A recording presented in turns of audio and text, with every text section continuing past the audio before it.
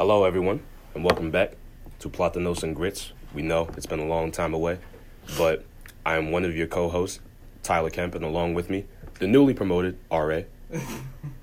Congratulations, sir. Thank you. My name is Enrique, by the way.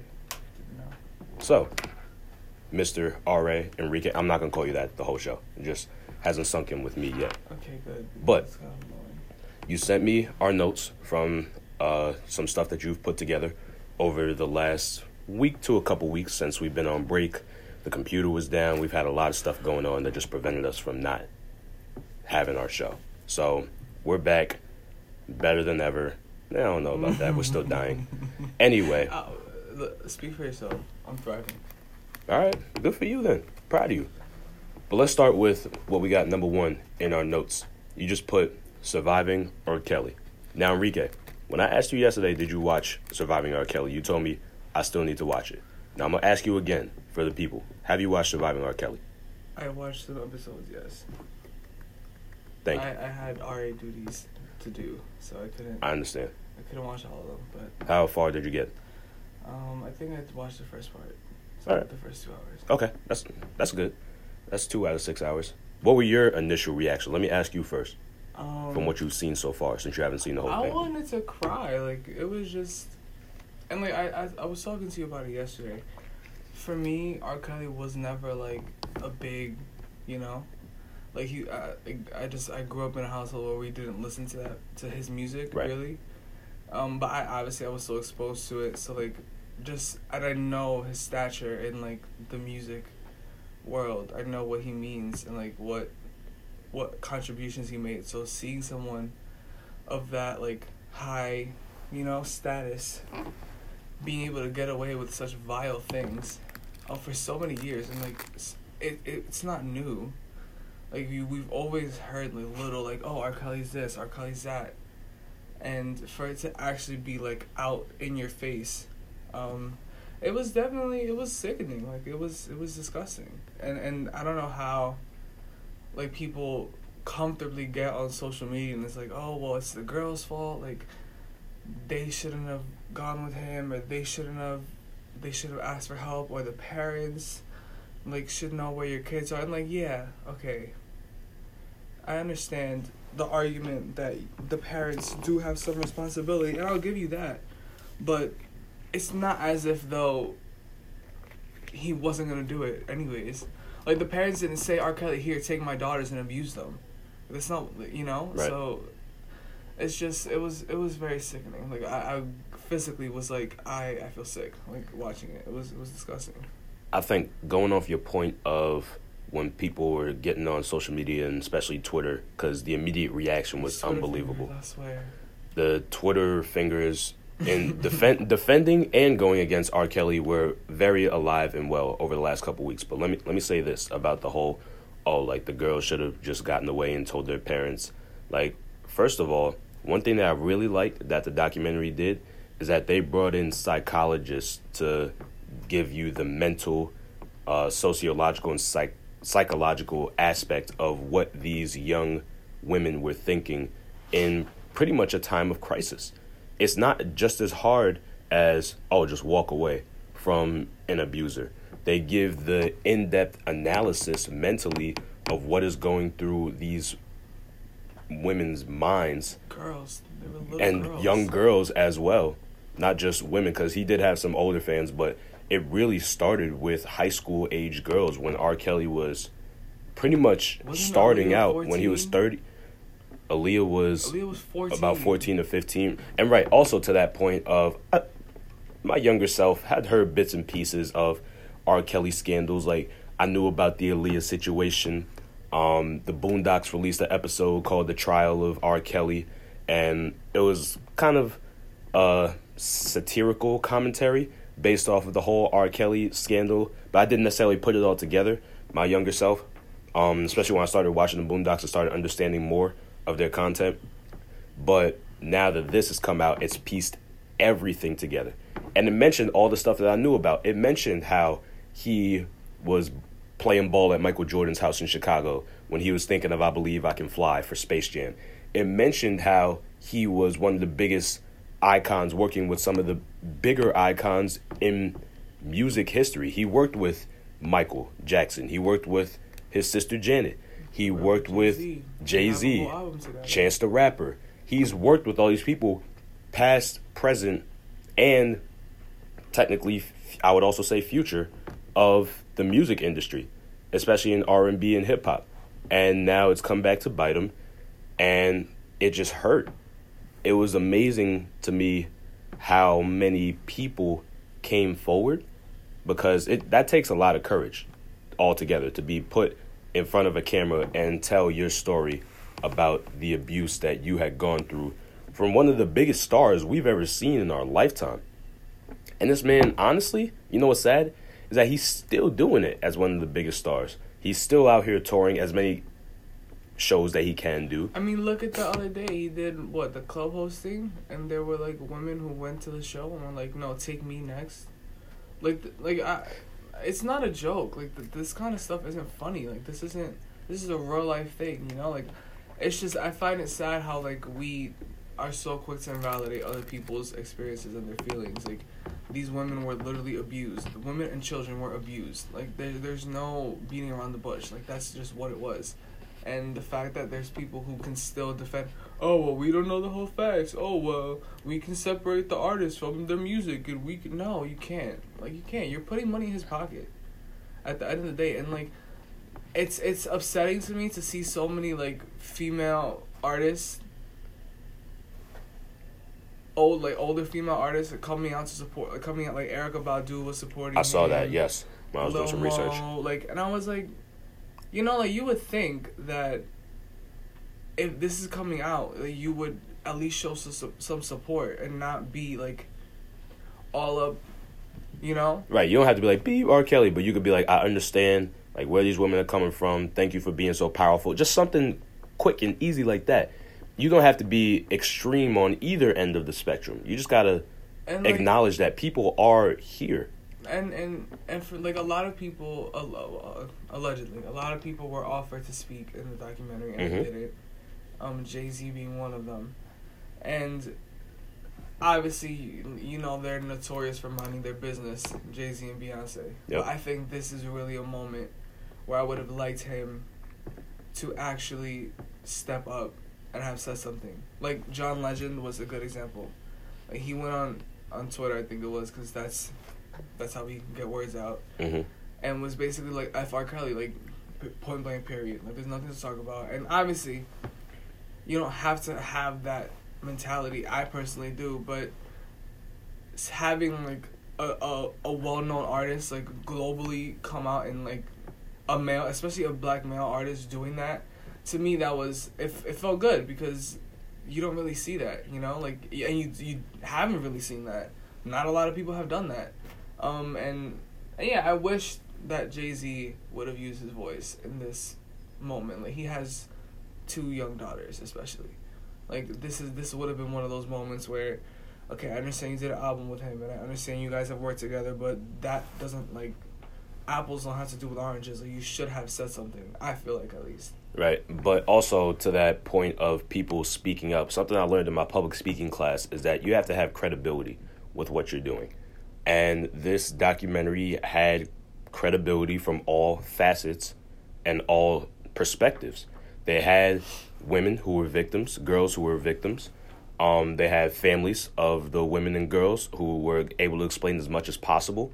They had, the psychologist I was just telling you about. They had John Legend, who, as you said, and I agree, is one of the biggest musical artists in the world right now. And he was a critical part of my life growing up, listening to his music. So being able to hear from a famous figurehead within the music industry was powerful in itself. We heard from people that did interviews with R. Kelly, such as Torre, who had one of the most infamous interviews of all time.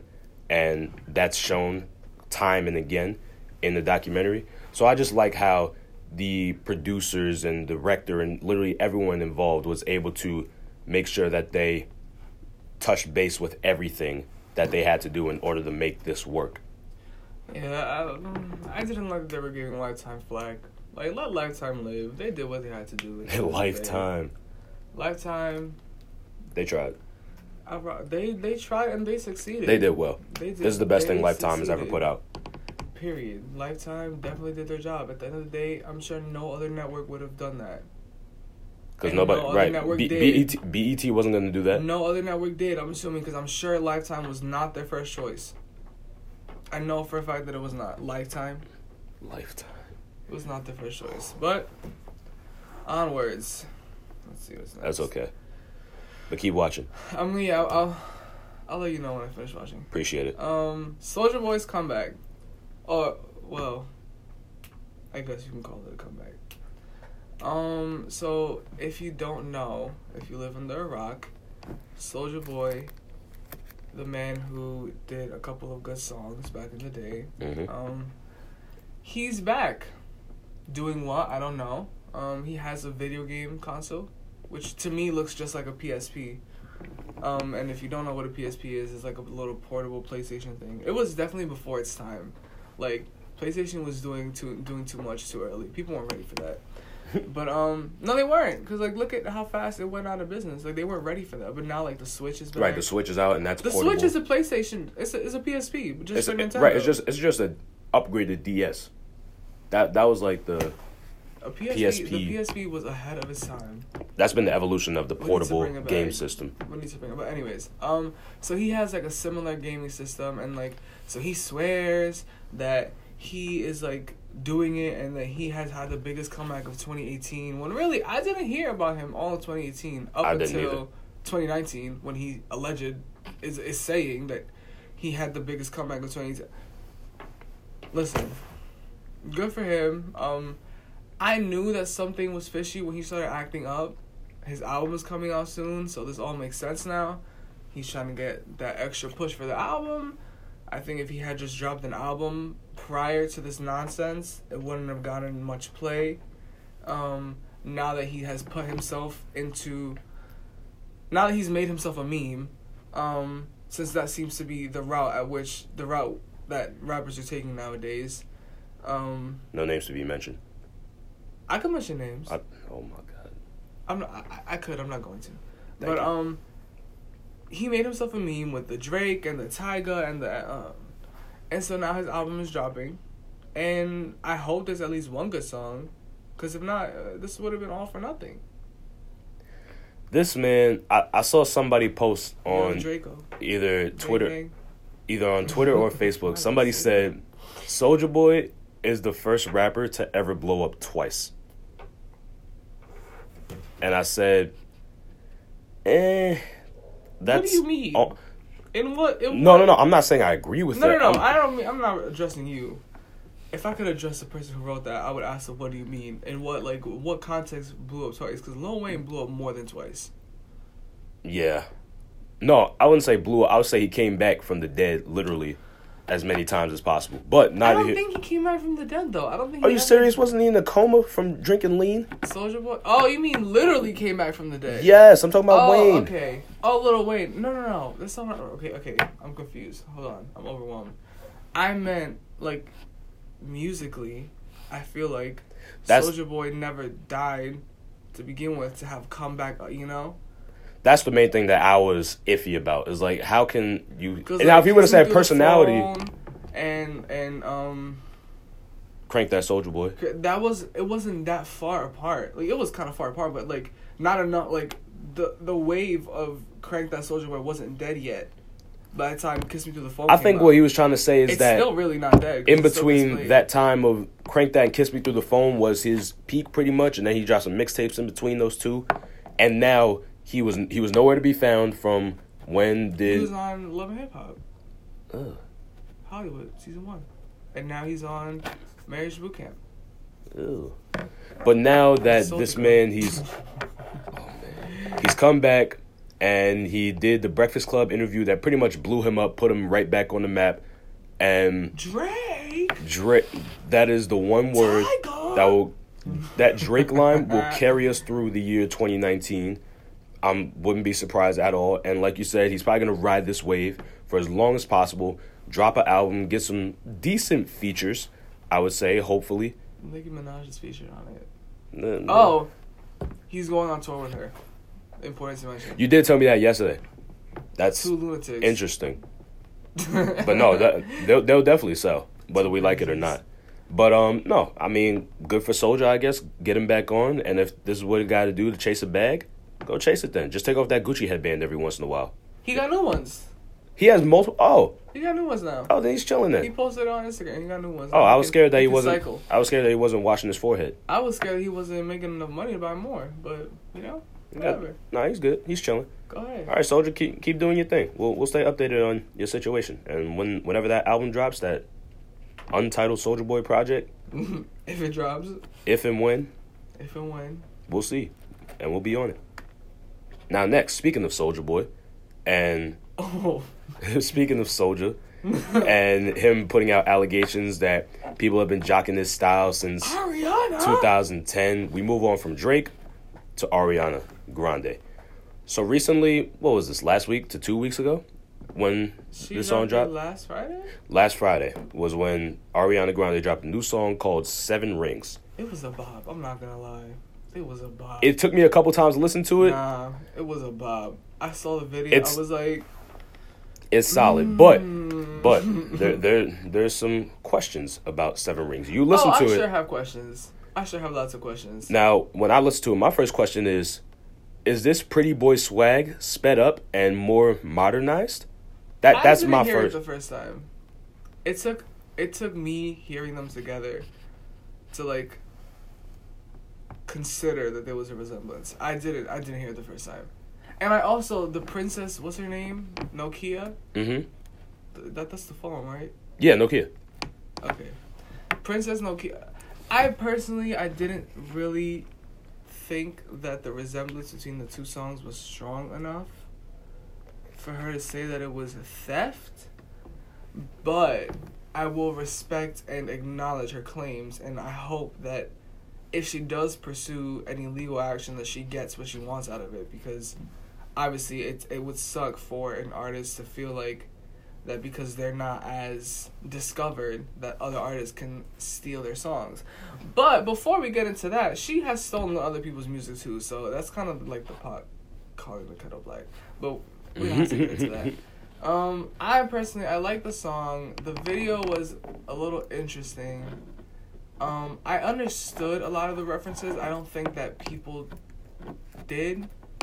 Like the trap house reference. That was, I saw it as a reference to Gucci Mane, right? Or 2 Chainz? I think It's 2 Chainz. 2 Chainz. I don't know why I got confused. 2 Chainz and his trap house imagery, because the flow in the song, I think it's either when she's rapping or like just in general, is the flow in one of his songs from that album. So to me that made sense. Mm-hmm. But it was very like obscure and ambiguous, and I feel like it could have been made a little bit more obvious that that's what she was trying to get at. Also, the Japanese stuff is something that she's been doing a lot, so I had to look into that, because again, we're not doing cultural appropriation in this household. But she knows Japanese fluently, like she speaks Japanese.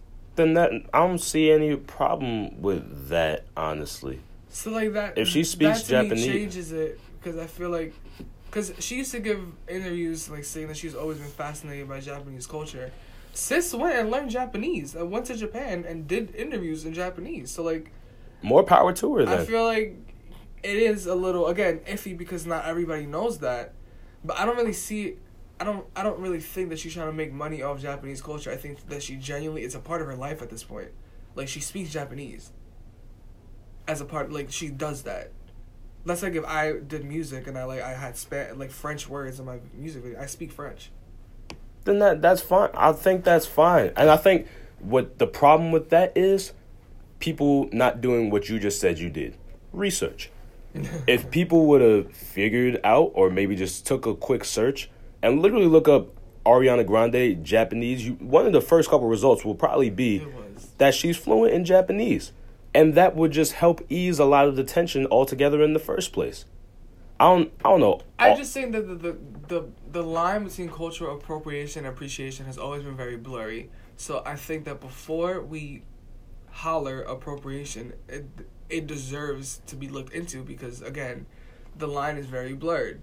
So, like, I personally feel like someone going to, like, let's say, like, a Middle Eastern country and going into, like, a mosque and wearing, like, a headscarf or just anything that covers their head, I don't see that as appropriation because you're going to, their place of worship. Right, now, if you just walk around, need to do. If you just walk around wearing it, you brought that home and you're like, you're using that in your music videos and you're going to interviews and that's not your culture. Okay, yeah, but like the line between appropriation and appreciation is very.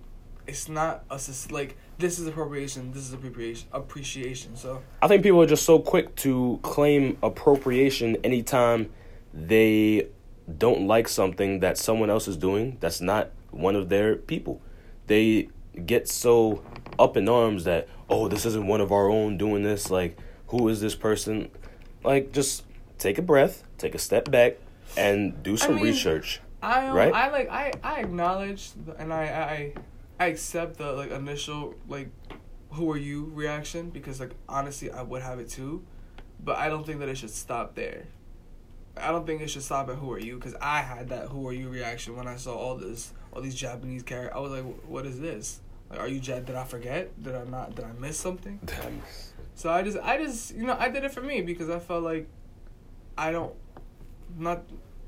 just felt like it is deserved that you look into it because it's just you just do it. Like, it's not that hard. Like, it didn't hurt me to Google Ariana Japanese. Why does she use so much Japanese imagery? There must be a reason. Like, and especially in a world where like cultural appropriation is at the forefront and like everyone knows what it is.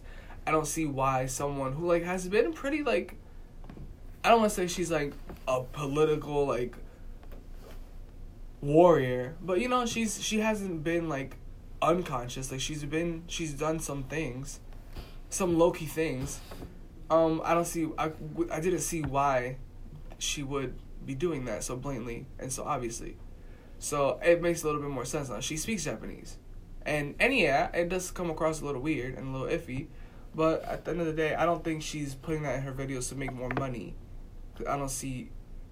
Right. She's using something that she actually knows how to do. She's not like selling clothes that like that. You see that I would be iffy about that. She's not like selling clothes with Japanese characters on it. She's not like wearing Japanese traditional clothing or any of that. Like, I think she just literally just said 7 rings in Japanese. I'm pretty sure. It's like I think that's just utilizing a skill that she has, but to each their own. Again. All the time, forever and always. Next, your girl, back in the news again, on the political end. Ow. Enrique, what's going on with Cardi B? Cardi B has been at it with these political commentators. She recently told Tomi Lahren, I don't know. I don't really care. That she was gonna dog walk her, and which I support because I think she needs a dog walking. She's very. I don't know how you would dog walk a person. Oh, like you could dog walk a person. Oh, but I'm gonna leave that to yourself. You could do that. I mean, I'm not saying I'm going to, but it's possible. Oh, Jesus. But like, and this is another example of like people underestimating the fact that she's actually like not a dumbass. Not a dummy. A dummy. I'm so glad you caught yourself. That she's not like, she's an intellectual. Like, she was in AP history. She wanted to be a history teacher. That was what she wanted to do before she started stripping and like before she had to drop out of college, basically. Mm-hmm. And so like she knows some stuff. Like when she responded to the second time she responded. I can read the response. It was not profane. There was no profanity. I can read it. I just gotta look for it. But it's and then there was another woman, also a politician, who was criticizing her for the twerk video with Young Miami, basically saying that what she said. Oh, Stephanie Hamill. Yeah, she said where the white girls. And, like, this is another, like, I just feel like they can't be happy. Like, can't we just succeed, like, in peace? Like, can't we just have our music videos where we dance and act wild and act a fool in our own, like, little space? Like, what, you know? No, because everyone's so fragile. I'll read you the exchange between Stephanie and Cardi. Stephanie said, she posted the video, and she said, in the era of #MeToo, how exactly does this empower women? Leftists, at Cardi B, feel free to chime in. Thanks. Cardi says, it says to women that I can wear and not wear whatever I want. Do whatever I want, and that no still means no. So Stephanie, chime in. If I twerk and be half naked, does that mean I deserve to get raped and molested? I want to know what a conservative woman like you thinks. Period. That's good right there. Now when you look at that, What we learn? Some people you gotta stop taking for face value. And you got to realize that sometimes there is a method behind the madness. And Cardi B realizes that as a female rapper, she could be as sexually liberated as she wants to be. And she's always been. And right, she's been like that. Part of that is that she was a stripper before. So, like, that's where she's come from. Like it or not. For her. Shoot. Like it or not. So, yeah, Stephanie, she could sit down. And Tommy, don't get dog walked. So, let me read you their exchange. So, for those who don't know, Cardi B put up a video the other day, just of her speaking on the government shutdown, and just, like, talking about it, that I can't say anything about because that does have a lot of curses. And so, Tomi Lahren took to Twitter as she said she doesn't have a job, and said, looks like at Cardi B is the latest genius political mind to endorse the Democrats. Ha, keep it up, guys. Make America great again 2020. Cardi B says, leave me alone, I will dog walk you. Tommy responds, I'm sure you would. Still doesn't make your political rambling any less moronic. Build that wall. To which Cardi B says, you're so blinded with racism that you don't even realize the decisions the president you root for is destroying the country you claim to love so much. You are a perfect example on no matter how educated or smart you think you are, you still a sheep. A sheep? Period. What I don't understand about Tommy's tweets that you just read right there, because I saw the original one that made Cardi reply, I would dog walk you. Why are we throwing out subliminal messages about what the right wants to do? Like #MAGA 2020, #build that wall. What does that have to do with anything in this argument? If you want to argue with Cardi B with what you feel a way about. Don't try to impose other things such as MAGA and build the wall. Like, what are we doing here? You know what wall I want to build? I want to get all those crazy conservatives and build a wall around them and just not let them out. Just put them in a cage that they're keeping all the immigrants in. Put them in there and just not let them out throughout the key. I'm tired. They're so annoying. Somebody might get dog walked in there. I will support it. I will be the dog walker, the walker of dogs. Don't even pay me. I'll do it for free. Like, it's just like so. Like how. And if this offends you, then oh well. But how, like, dumb could you be? Like, how could you be so blinded? Like, there's right-wing politicians that are really saying that they feel like, why do they need to be food drives? The government workers should be able to support their families. With what paycheck? How? With what money? According to them. They don't make money in the first place. They don't make good money. And now they can't make money. They don't make money, literally period. can't. So I don't understand why it's so like, oh my God, such a surprise that all these people are literally suffering because they don't have money to feed their kids or their families. Like, what are you surprised about? Like, stop this dumb shutdown and pay the workers. Because when America burns and just disappears because we have no one to work at airports and no one to work at places that are important, what are you going to do? Because if I were a TSA worker, I would be sitting there on my behind with a fan and some Netflix from 9 to 5. Because if you're not paying me to work, I'm not working. You'd be surprised if I showed up. You crazy? Like, I don't understand what's the justification. Like, genuinely, how do you justify that? There's no justification, and also because somebody's feelings got hurt, now everyone's work has to shut down. Now we all look crazy. Oh, they didn't give me money for my wall, so I had to shut down the government. What do you have $1 million on GoFundMe?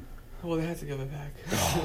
Well, he has X amount of dollars. Well, he might not. He's so rich, right? He's so rich and such a great businessman. Why doesn't he Do pay something for the wall himself? He has enough money. I mean, maybe he can't because he's president. But no, you got investors. You got people. He's definitely got. He's got people in high places. He had a Republican Congress, House and Senate, the first 2 years of his presidency. Then the midterm flipped that. And he did not pursue building any wall in those first 2 years. So he played himself. How is it that now you want to wait until you no longer have one of the houses of Congress to now push for this wall? That no one wants to push for. That nobody wants. It don't make sense. It doesn't add up. Make it make sense. Please. I can't. And he said he's gonna shut. He's gonna reverse it for 3 weeks. He's gonna reverse the shutdown, and then it's gonna be back shut down February 15th.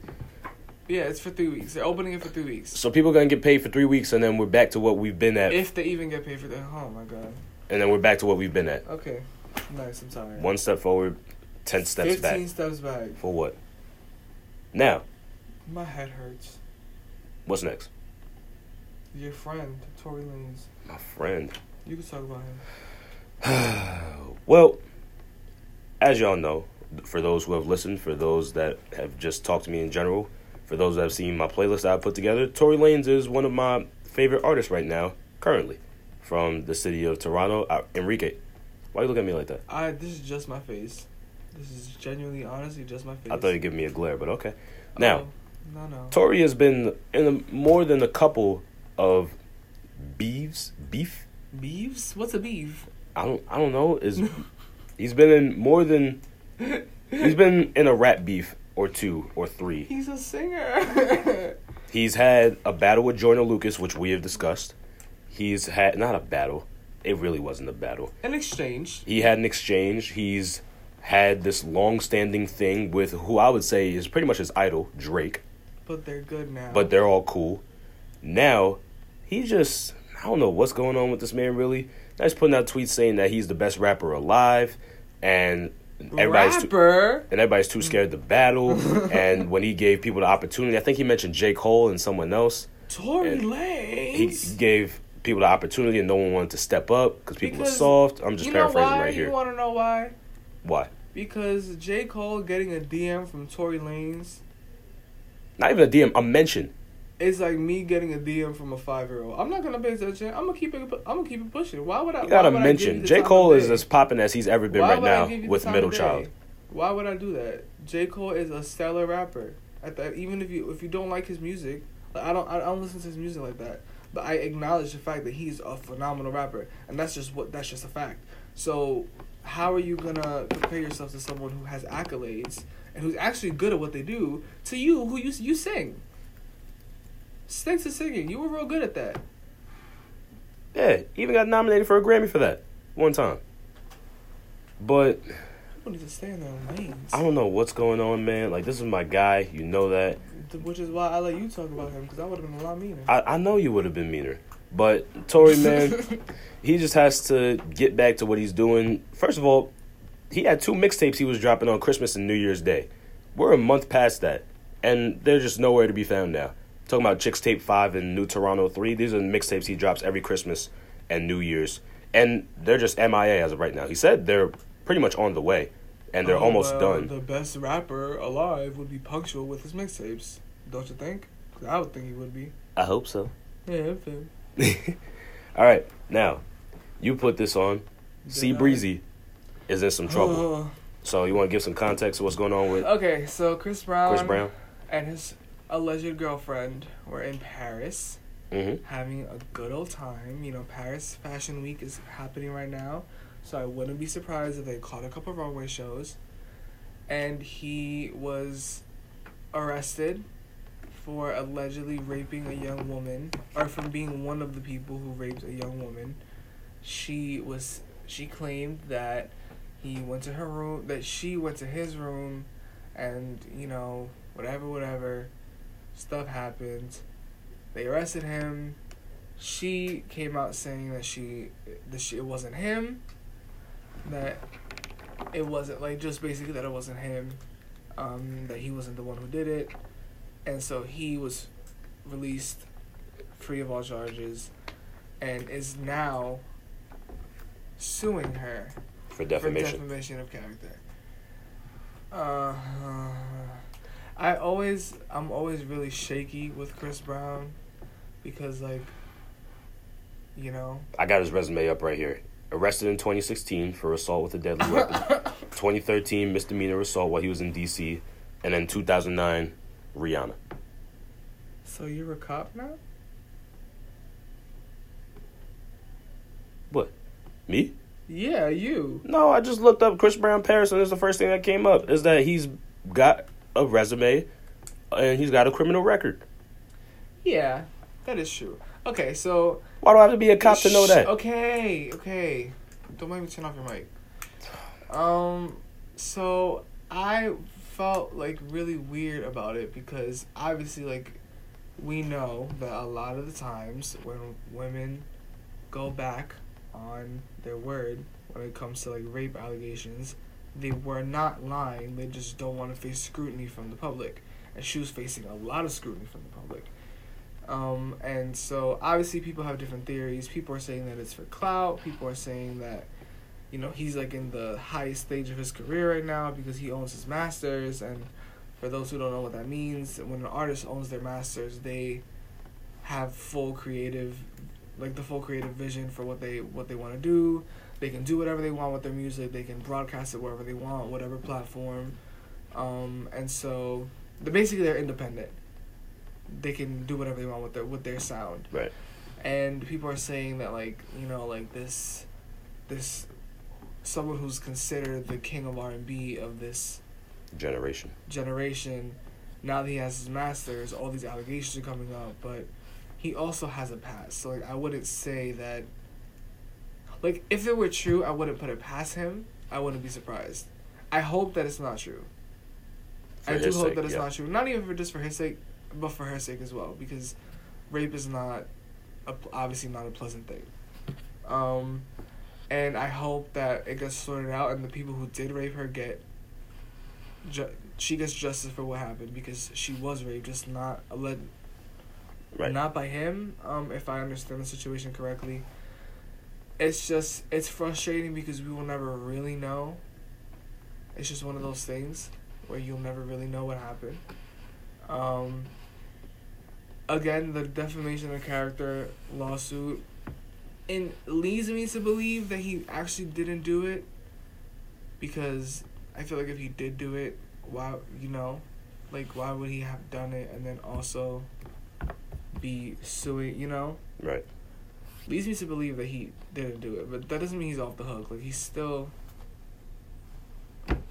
a case. I think with this situation altogether, first of all, with the Paris thing, it's hard to decipher what exactly happened in terms of whether or not Chris Brown was involved. There's not a lot of details in terms of what exactly went down.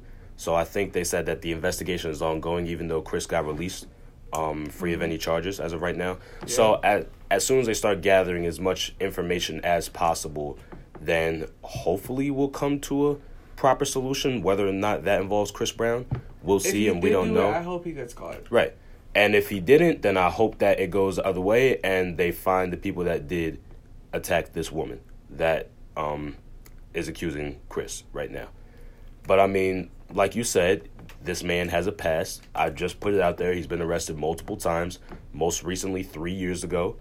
And he's had, obviously, the Rihanna situation was one of the biggest things ever, because they were the power couple, and they were young and in love, and then it all fell apart. So I wouldn't be surprised, based on his history, if this were true. But for his sake and for her sake of being able to find the people that actually did it, I hope it's not. A moment. Yeah, I did have a moment. Because before, I remember, I'm sorry, I'm going to backtrack. before earlier, if you're just tuning in, we were talking about R. Kelly and how I was expressing my discontent with Jay-Z. I just thought about how verbal and like active he was when Chris Brown beat Rihanna. Like he wanted Rihanna was one of his own. She was with Chris Rockefeller. Brown's head on the platter. So I know he has it in him to have that energy. I need him to keep that same energy. At the end of the day, Especially now because R. everything's Kelly has been doing this for years. everything's under a magnifying glass now. This is not to excuse or to validate or to say that what Chris Brown did wasn't a big deal. But that was an isolated incident, and this is an ongoing Continuous. crisis for now To this over day. a decade. A decade, not more, more, like 20-something decades. years. 20-plus years that this is going on. Decades. To this so, day. I just need people to keep this energy. We're gonna have to evenly distribute this energy for everybody who's been acting a fool, because we can't pick and choose who we want to support, who we want to defend, who we want to say like no, they didn't do it. We're not doing that. All right. So when we come back, hot takes. We got some questions. Into some things. We got some questions that surround ourselves and surround the Villanova community. So stay tuned.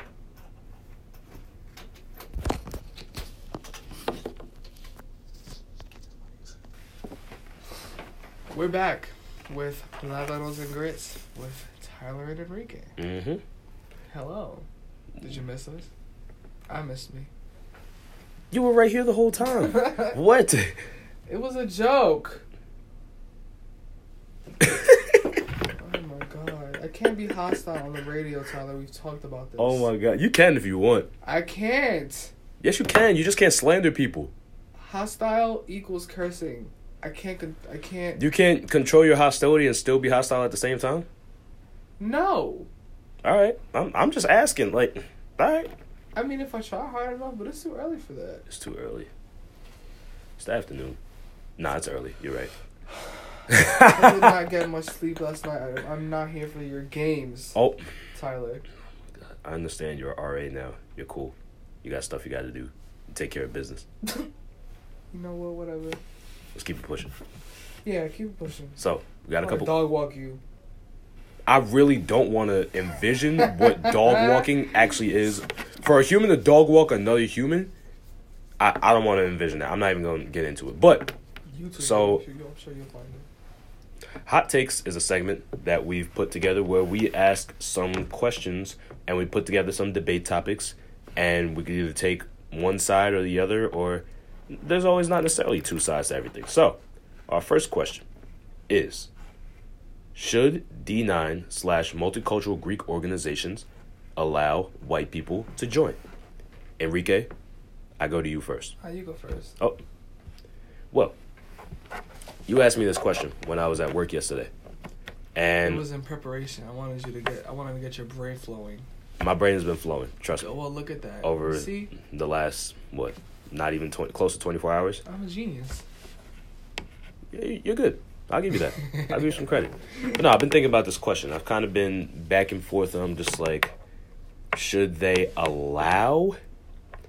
I mean, based on rules, you're pretty much allowed to do whatever you want since you're in college. But let me say this. I had to throw something in. The point of multicultural Greek organizations, this is the thing that made me realize maybe I should examine what exactly I'm thinking in my thought process. Multicultural Greek organizations were put into place for students of color in college that were not able to join the Pan-Hellenic The other one. Greek organizations. And Pan-Hellenic, I think, is the girls, and then the guys are something else. really? Yeah, they're not the same. I really thought they were the same. I'm blanking out. That shows how much I know. But the point is that these multicultural organizations were put in place because the white organizations would not allow students of color to join. So, what did they do? They decided to put together something that has been 100+ years in the making with multicultural organizations, and it has worked very well as a place where people could come together under one bond, under one brotherhood or sisterhood as well, and just be one as a unit, whether that's on their campus at their chapter or chapters all across the country. Those letters just means something different to those people. And it's a way to unite those that wouldn't have been united otherwise. So I think that if it came down to it, no, I don't think that white people should be allowed. But then at the same time, there's always two sides to every coin. That raises the question: should people of color be allowed to join white fraternities? I'm not saying you have to answer that right now, but that's a question you also have to consider. Oh, we'll wrap it up then. And like that was, cause like to ask one question, you have to ask the other. Right. You can't really just leave the questions out there. They're not exclusive of each other, you know? Like they have to. I feel like they go together, and I don't think that's a valid question because from the beginning they were not allowed to join. But now they are. Or they have been able to. The white organizations. Now they're able to. Which is why I think that Divine Nine and other multicultural frats and sororities do allow. First of all, I think it's just a case of being the bigger person. Like, they're doing that out of ignorance and out of hate. When they originally made the fraternities, the white organizations, and didn't allow people of color to join, they were doing that out of ignorance and hate and spite. I don't think that multicultural Greek organizations were made out of spite. No, not at all. Therefore, I understand why white people are allowed to join. First of all, they don't really join that much anyways. It was just a top. There have been cases. There was a Kappa here who was white, and which is what that he sparked my my thought process. Because like at the end of the day, obviously you can't paint everyone with a single paintbrush. Like not every person is the same. So you know, but I do think that if white organizations still today didn't allow people of color in it, then yeah, I think that D9 and multicultural organizations also should stay just with people of color, but that's like low-key segregation. Yeah, that's that just goes against everything we've fought for in this country for close to 50 some odd years. Obviously, like people of color are allowed in white frats and sororities. I personally would never join one because I don't feel like I'd be comfortable in that environment. Yeah, that makes two of us. But you know, to each their own. I know people of color that are in white frats and they love it. I know people who did it and they hated it and they regretted it. So again, to each their own. Whatever you want to do it. Just, I guess, like, be intentional and be mindful of what you're doing. Like, don't join a white frat and then be a black person and let them run around saying the N-word. Right, because where's your dignity? And on videos. At the end of the day, just because you're in their fraternity doesn't mean that you have to subscribe to their nonsense. Like, it's actually, I feel like you signed up for that, so now you have to deal with that when that occurs. You gotta deal with the consequences. Like, you know that. You gotta take the good with the bad, always. Exactly. So, I feel like I'm here for moving to a place where, like, people can join whatever organization they feel best and most comfortable at. I don't see... Well, that's not true. I think that it's tough. First of all, neither of us are in organizations, so that's the first. Right. I'm just going based off the perspective that I know from the friends and family that I know on both sides of the spectrum. I'm going off of like my and what they've told me as like a friend of. I feel like a friend of the housewife. A friend of the organizations. On some of the orgs on campus, I feel like you know. If you're white, you want to join a multicultural organization, I hope you're built for it. That's it. At the end of the day, I just hope. And on the same token, if you're a person of color and you want to join a white organization, I hope you have the thick enough skin to do it because I personally don't. My fuse is incredibly short, and I don't have time for that. I'll get mad real quick. I hear you. So, verdict, I don't think there really is one. I think that, again, historically, when the white organizations were created, they were created. Obviously, I don't think with the intentions of excluding people of color, but they excluded people of color in practice. And so, if there were multicultural, and like, it's not that they have that reputation because like white people have joined multicultural organizations in the past, and they will continue to join it. Here, I don't see it happening, at least not with the D9 orgs that we have on campus. Right, based on people that I know. Right. Based on like the climate that we're at right now, I don't see it happening anytime soon. But yeah, I just think that as long, obviously, like it's a matter of the organization and whether or not they want you there. Because that's what it really comes down to in the first place. You could try with all... Oh, absolutely. You could try with all your might, and next thing you know, organization does not... You could try and you might not get it. Like, it's not... If that's what it is, then that's what it's got to be. It's not like you can just sign up and because we're of color that will automatically we're gonna do it. No, that's not how it works. That's been proven. That's been dispelled as recently as whenever you could go back to as recently as this year where that has been dispelled pretty much all over. Just because you say that you want to commit to something or someone's organization doesn't mean on either side of the spectrum, multicultural or white fraternities and sororities. That doesn't mean you're going to get it. That's the whole point of the process, is to figure out if everyone could get it, then everyone would do it. It wouldn't be a thing. Right. Then what's the point? Is that I know it's a select and exclusive thing, of course, and that's what makes it so pristine in people's heads, and I appreciate that. I love everything about that. But at the same time, everyone can't be a part of that select club that it is. So it's tough to be able to get it, first of all, be selected, make it through whatever you have to do on either side, and you're in. But I think that, like you said, final verdict is still up in the air. I think it's more about the person than... Right. I don't have anything against it, but personally, I don't think that people... I'm not going to say people should be allowed, but I don't think people should. Like, it shouldn't be something written in stone saying... White people aren't allowed to join multicultural. Yeah, okay, I back that. I can back that. Yeah, I'm not saying that should be like in the rule book, fraternity and sorority rule book. Like you go into the office and that's like because then they a can rule. say the same thing. Right. The white fraternities and the white sororities. Then we got a problem. Then we got lawsuits. Then we got the issue. Yeah, that's where the issue lies, and I wouldn't say that. I think it's one of those things where it's like that's like one of our only spaces, like. For a lot of people, they find a lot of comfort in multicultural Greek organizations because it might be the only space where you feel comfortable on campus.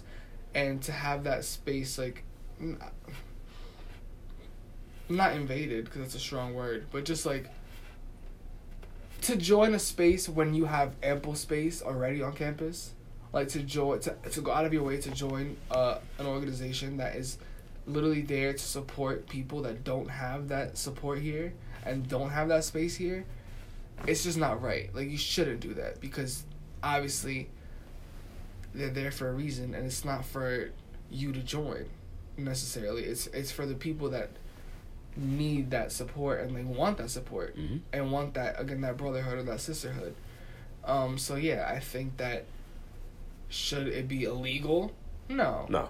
Should they? Like, if I were approached by a white person and they asked me, should I try to join this multicultural organization, I would say no, you shouldn't, because you have space here. Like, you hold space. You have to have something. You have to have justification for if you want to try. I think that would have to be the key for me. There has to be. But I don't know what. Right, I don't know what that would be. I'm just saying that if that was gonna be the case, there has to be some sort of. Well, okay, so like the only. Justification. Maybe justification is I can see is like if they grew up in like, let's say like the inner city, and like they grew up going to, because like a lot of organizations have like after school programs. Yeah. And like if you grew up going to like this person's after school program and you grew up wanting to be like that makes sense to me. You were raised by them. Or if you were a legacy and you got people you got ties to a particular organization. That's fine. That's fine too. Different. I think that's But, where like, the just, like, that's where the any- justification like, lies. Any random like Joe from Long Island, New York, just like Just doing it just to do it? No. I'm just gonna do it to take up space. No, That's like, what the disconnect is. I don't think. I can't get behind that. I don't think that's right. Okay, that was a good discussion. Very, like very that. nice. Maybe we should do the last. Maybe we should do number 3 first. That's fine. Before the second one. That's fine. Yeah, that's a little comedic relief anyway before you get into some heat. So, Why do people on this campus not know how to say excuse me? I feel like this must have been like an example that put you, I'm not going to say triggered you, but something that must have happened for you to put this on the schedule for today. You want a story? Story time? Please. Story time. Like, So- not as like long, but like, No. you know. This is a quick story. Okay. My friend, Kamari, shout out to Kamari. Mm-hmm. Her and I were having a conversation in the staircase by the tunnel. Like when you're exiting the tunnel. Like, going to the west? Tunnel. Okay. Or the tunnel. Her and I were talking, whatever. We were like up against the stairs, and this person, who I don't know, so I couldn't say their name if I wanted to, just stood there and watched us instead of saying excuse me. So they just stood there and waited for us to move instead of saying, excuse me, can I get by? And that bothered me because why wouldn't you just say excuse me? Like what's the problem? And then the other day when we had lunch in Cova, remember? Was that day? Us It might too? have been yeah, it might have been a couple of days before that. I went to Cafe Nova and it was packed, and like they will squeeze, like these people will squeeze in through the tightest spaces to not say excuse me. Like they will like shift their body and move their arms and go slow. Just if you say excuse me, I'll move back and you can just walk through. That's what irks me is that there's more than enough space. When you know how Cafe Nova is constructed, you know the lunch rush. When the lunch rush comes, the lunch rush is crazy. We know that. I understand, but as that going, doesn't, you but at the forgot same to say time, excuse right? me? At the same time, there's more than enough space that people will be able to maneuver and move when you say excuse me. That's a problem in itself that people don't know common. I'm not even saying common sense. Some people don't know. Some people weren't raised. Some right, people period. don't have proper manners. That's it. If somebody was, And if you don't say excuse me and I hurt your feelings and learn how to say excuse me. if somebody was in the way raised correct. in my house, if somebody was in the way, there is no getting past them. There is no going around an alternate route. You say excuse me. Jump roll over them. You say excuse me. If they say give me a moment, you give them a moment. And then they move. And That's then it. you keep it moving after they move. How simple is that? And not only do they not say excuse me, but they also don't listen to excuse me. That's another problem too. I've seen that before. I don't know what am I supposed to move? 'Cause I've said excuse me before. I said it. I'm like excuse me. I'll say excuse me. I'm sorry, and they'll then just right. stand around chit chat, and I'm like excuse me. I saw something on Twitter. See, it's a And then problem. when I say okay, I have to move. Can you move? Then I'm wrong. It's things like this why I can't download a Twitter because I get all my Twitter memes through Instagram. Somebody said, "Do you guys say excuse me, SCUSE, or excuse me?" I said It said excuse me. so. First. Somebody replied saying, "I say excuse me for the first time, but after that, if you don't listen, it's EX." Oh, absolutely. I said excuse I me. agree with that. Yeah. Then you don't listen. Excuse me. I did that in Cova yesterday when I had lunch with you because these people were just in my way. I was like, That's how. excuse me. That's how it is sometimes. No, you don't want to move. Okay, excuse me. Right. Oh, you still don't want to move. Okay, can you move? Thank you. If people don't want to listen, then people gonna get their feelings hurt, whether they like it or not. Oh my People God.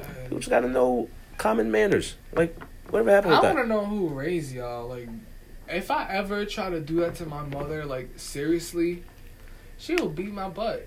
She'll beat my behind. She'll be like, oh. Really? She might excuse me from the house. Right. She'll excuse you, but the door's right there. Go ahead. Excuse Walk. yourself. She'll be like, excuse yourself. Walk out. And I'm changing the keys. I'm changing the locks. Oh my goodness. Like, come on. It's 2 words. And responding to excuse me is a movement. You don't even have to say anything. It's Just nonverbal. move. Some people, man. I love this place. I Well- don't. I mean, okay, that was harsh. Yeah, I was about to say what. That was harsh. Anyway, the last question that you said we're gonna move for this segment. Why is there so much animosity amongst people of color at Villanova University? At Villanova, and I feel like in general. Like, in general, in terms of, like, in spaces where, you know. Yeah. Like in predominantly white spaces. I get that. Okay. It doesn't necessarily have to be like. Yeah, I just wanted to clarify. Mm-hmm. So, who you want to start? You want to start? You start. Okay.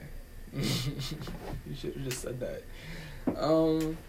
I put this question because of a conversation that I had with fellow RA Chi-Chi last night not at Stanford. She's a Stanford RA, but in the dining hall on South Campus, and we were just talking about like I just feel like ever since I got here, and I was talking to another Dr. Eloise Berry. She's actually down the hall in the Office of Intercultural Affairs, and it was such a shock like when I got here, because like Fieldston, if you remember, as dysfunctional as it was, I felt like at least in our grade, the people of color, we were pretty like good. Even if we weren't friends, right? Backs. Like we weren't all friends. Just on a pure acquaintance level. On a pure like, just like I see you level, we were good. Like, I felt like we were good at that. Yeah. I never felt like I was competing or like I was going up against the other people of color in our year. I never felt that way. No. I feel like we were all, not necessarily a unit, but we all we saw... We were a unit, though. We were. Right, we saw and noticed each other. When we had to be a unit, we were a unit. Okay. We did that very well. Right, so when we needed to have each other's backs, I felt like we had each other's backs, right? Always. Okay, so that is not the case here. And I had to learn that the hard way because I got here and I'm like, oh, like, all the people of color, like, we're going to be, like, it's going to be lit, like, we're going to be united, like... it's predominantly white. Because Fieldston is predominantly white, but this is predominantly white. And so, it's like, we got this, we're lit, blah, blah, blah. And it's not that. Yeah, a year and a half later, a week into my freshman year, I was like, oh, so y'all don't get down like that, do you? Because I'm not used to this. Like... people like I felt like it was always us talking about us before anything, and like obviously I'm not gonna say that I don't talk about people. Like I'm not gonna lie. I was about to say, but if you give me things to talk about, I'm gonna talk about them. I get that. That's fine. So it's a cycle. Like if you do things to me, I'm gonna talk about them because I have the right to express myself. If we from the beginning were a cohesive unit, that. Not to say, like, this isn't war, so we don't have to all be together against the majority. That's kind of bogus. But at in a space where most of the times you're the only person of color in the class, only person of color on your floor. I'm one of two now in my new residence hall. I'm the RA. I'm one of the people. Not one of two. One of like 3 or 4. One of 2 Latinos is what I meant. And like. That's uncomfortable. It is uncomfortable. No matter like how much you might say, "Oh, that doesn't bother me." No, it does bother you. Like don't deny.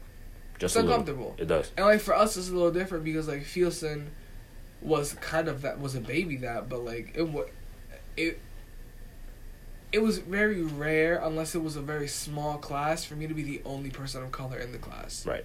Like I don't think I ever encountered me being the only one.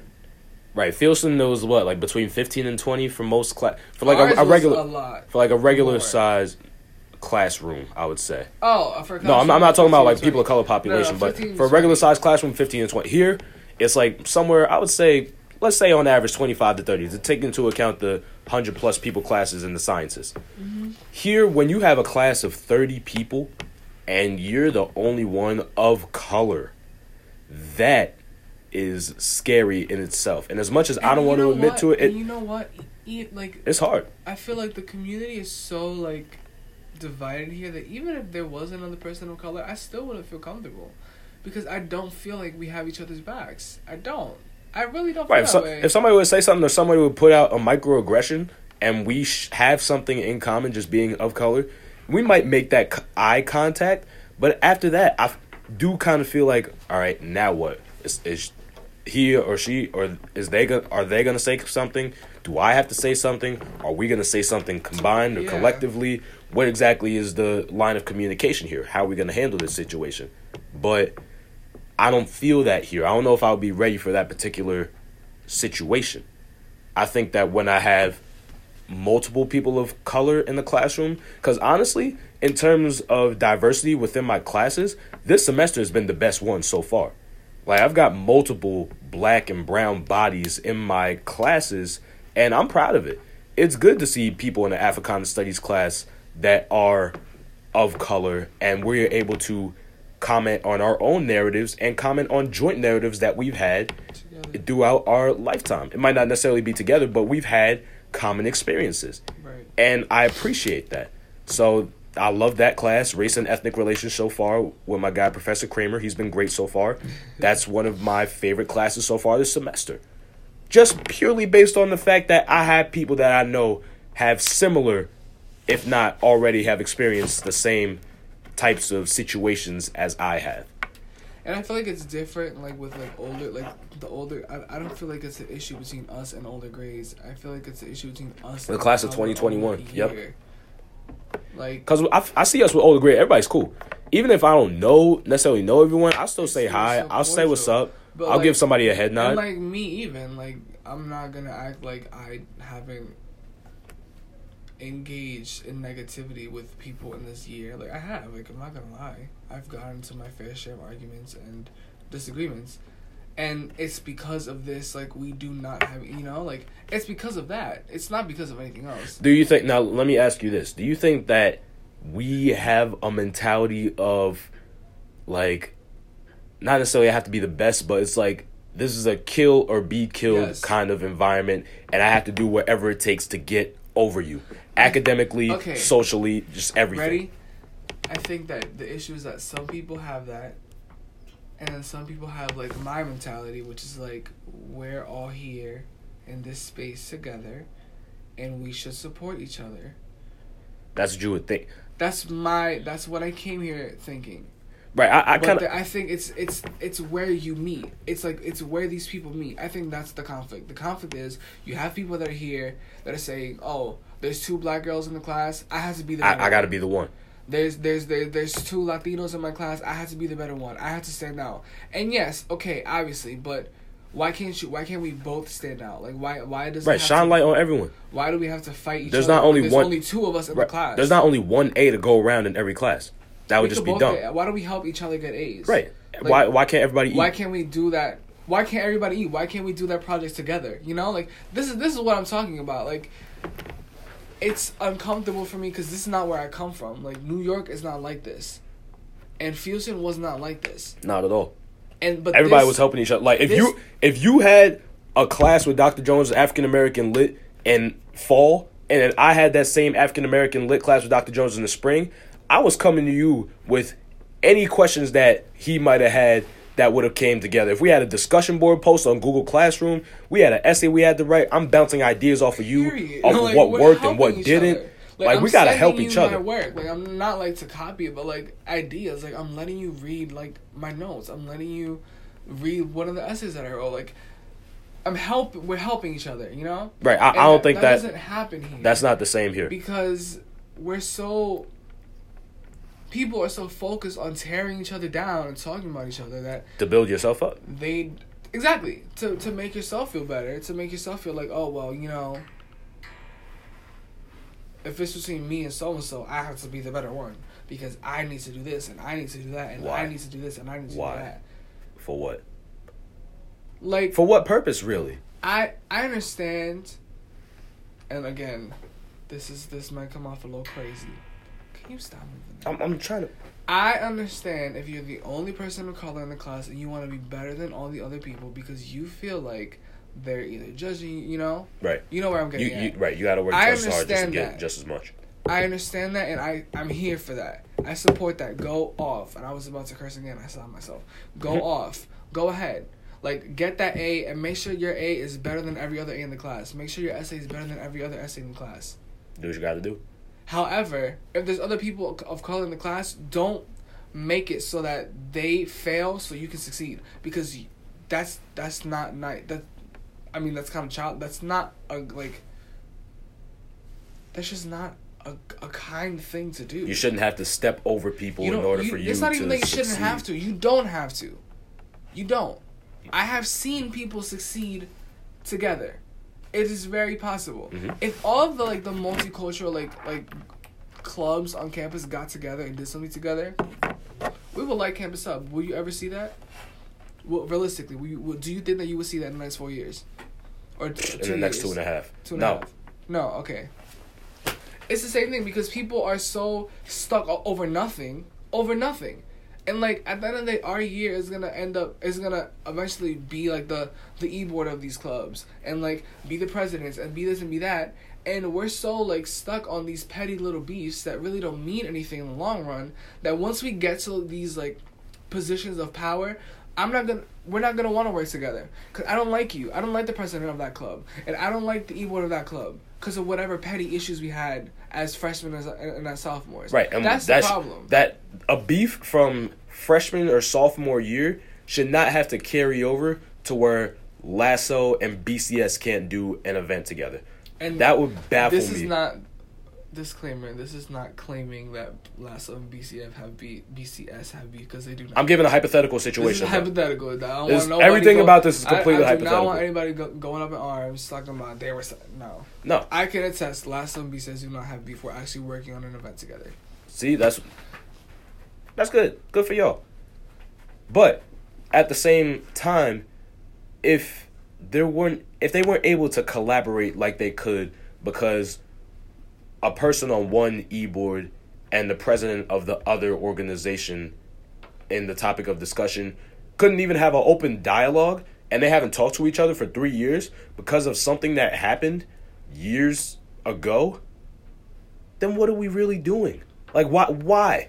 And I hate when the academic aspect starts to interfere with the social aspect, and you start getting frozen out by different people because somebody starts talking bad about you, and next thing you know, no one wants to talk to you at all.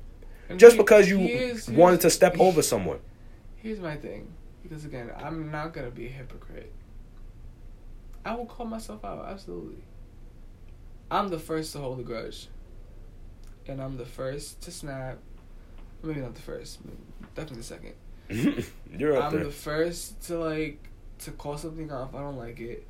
But that's because I come from a space where you can do that and still be okay. Like, you can call someone out. You can have that confrontation and still work with each other the next day on that project. You can do that. We saw it happen for the last 6 years of high school before we got here. I had people in check. I've seen that happen time and again. I was out there next. Okay, I was applying the pressure because I felt like we had to move a certain way, and we were moving that way by the end of high school. And that's good.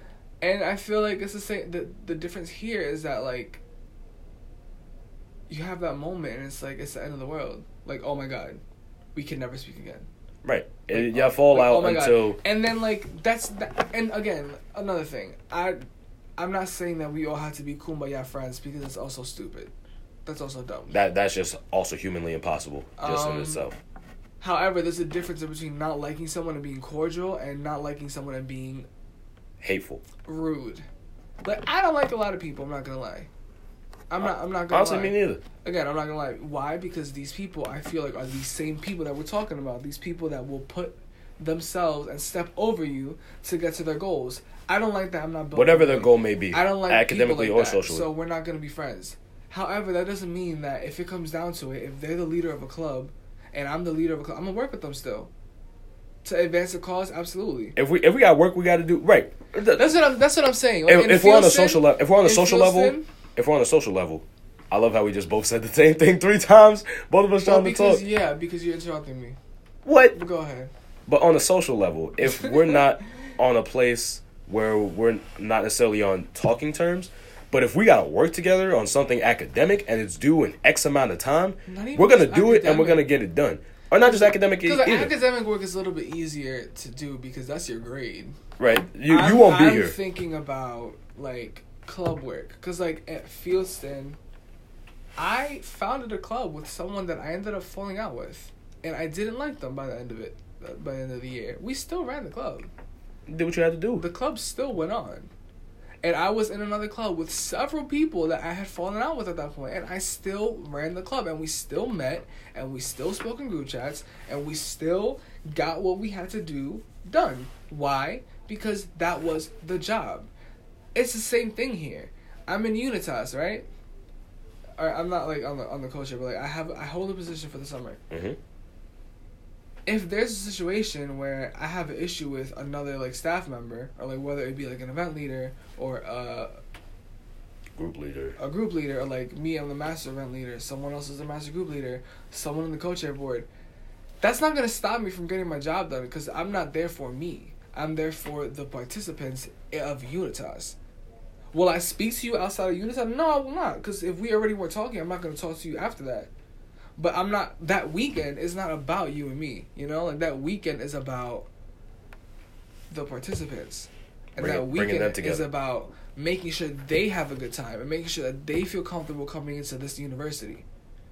That's why I'm doing it, because I didn't feel comfortable coming in.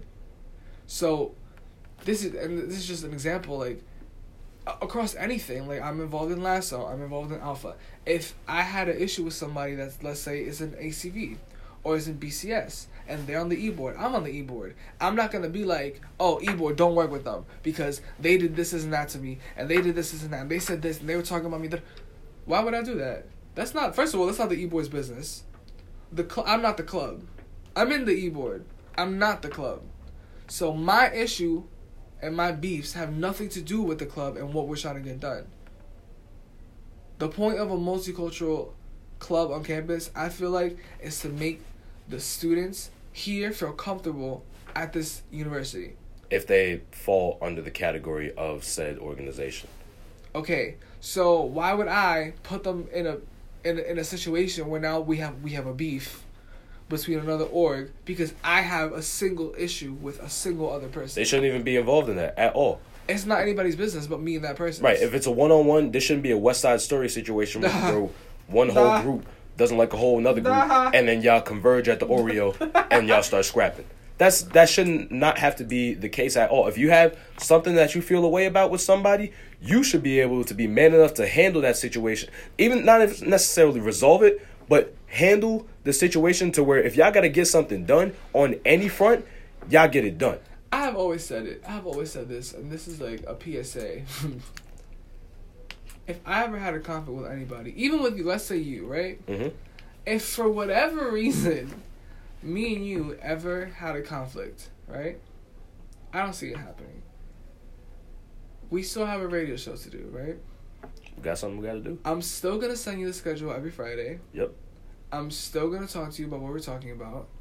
I'm still going to get up here and talk to you, and I might not be happy to be here, and I might not want to come here, and I might not want to sit here for an hour and a half, but we have a responsibility, at least for the rest of the semester. Now, at the end of the semester, if we want to part ways, that's different, but we have a commitment to this radio station, to the school, and to whoever listens, and I feel like it would be childish if we just, because of a petty disagreement, we have just a holdout. Cut the whole show. Right. We shouldn't have a holdout like we're an NFL team and somebody didn't get their contract settled and now we can't talk at all. There's a broken line of communication. It might not be the same communication that we've had over the last amount of years where you're texting me saying, hey, what's up? And I'm texting you saying, this is us on Tuesday, whatever. It might not be that if we were to ever fall out. This is us on Tuesday? Definitely. Okay. Why not? But see, that's what we're able to have. But if we weren't able to have that, worst case scenario, we still got to show up every Saturday at 11:30 until 1 that week of finals. Right, we show up 11:30 to technically 12:55, but 1 o'clock every week until finals. Or if we don't have something we got to do, which means break or another commitment that we have to attend, and that's do or die. But this is what we got to do for an hour and a half every Saturday, unless they say on Saturday, you guys are off. We got to do it. This is what I told my friend last night. And this is cheesy because I'm a communication major, the only way to solve issues at the end of the day is communication. And I'm not saying that we should all be best friends, and I'm not saying that we all have to get along, because I'm the first to say I don't F with you, and I will not get along with you, and I will not be your friend, and I will not go on vacation with you, and we're not going to hang out, and we're not going to get dinner. Yes, I will be the first to say it, because I know the type of people that I like around me. And I don't do friend groups. Like, I like my very close, my tight-knit circles. Like, if you know me, I have 2 people here that I would trust with anything. And that's you, and that's Taya. Shout out to Taya. And obviously, I'm becoming close with other people. So maybe we'll get there. Maybe not. I have other friends. Of course I have other friends. Yeah. But at the end of the day, if it comes down to it, I'm not worried about them. I'm worried about you, 1, and I'm worried about 2. That's it. Out of Villanova, Justin, who's my best friend. Shout out to you. Oh. Best friend. He doesn't watch this, okay. And family. And, like my old squad from Fieldston, which at this point has become like 3 people. So, sometimes it gets down to that. And so, this is what I'm saying. Like, I can count on one hand people that I would do anything for that's not family. And it's always going to be that way, right? Yeah. There's people here that I have issues with. There's people here that I've argued with. People here that I don't speak to. Taya just texted me. Oh. She sent me a heart because I gave her a shout out. There's people here that I have issues with, right? Not going to deny. I'm gonna take accountability for that, and after this, we're gonna go because it's 12:55. We'll do a quick donkey of the week. Then we're out. It's okay. All right, bye. My closing statement. At the end of the day, I will never stop doing a job because of somebody that I don't like is doing it too. I will never stop doing what I'm doing. Never stop chasing my bag and getting my recognition and what I deserve for what I'm doing because somebody else that I don't like is doing it as well. I hope that they do well and I hope that they thrive. That's it. Like, it doesn't have to be anything more than that. If we have to speak, if I have to come to you because of an issue that we're having at work, a work-related issue, I will come to you for that. I will tell you about that. There's no need to bring in work stuff into this. So, again, when I said communication is the only thing that solves anything, I feel like we all need to get together and have a little conversation, right? Where we can reach a point where we at least stop speaking about each other. Like, I don't care for all of us becoming friends, and I don't care for all of us being like a big friend group. I don't want that. That's not me. I'm not built like that. However, I'm not trying to live my life thinking about, I have to work with so-and-so. I wonder what so-and-so says about me when I'm not around. Because at the end of the day, that's how I think because that's how people are here. People will smile in your face and then be talking about you like a dog when you leave. People will dog walk you. People will dog you out when you're gone. So, with that, I say to anybody in my year that's listening, I invite you to consider letting go issues and at least reaching a place where you can work with someone to advance a cause. Because at the end of the day, more people of color are not going to miraculously pop into our year. It's only us. And when we become seniors and we graduate, I personally do not want to think about Villanova and think about I hated all the people of color. I hated everybody. No. We're all here for one thing. We got to get that degree one way or another. And why can't we support each other doing that? Everybody eats. That's all I'm going to say. That's how I'm going to close it out. So, we'll be back next Saturday. Peace and love. 11:30. Peace, love, light, positivity. Always. On 2019. We're up out of here. Thank you for listening.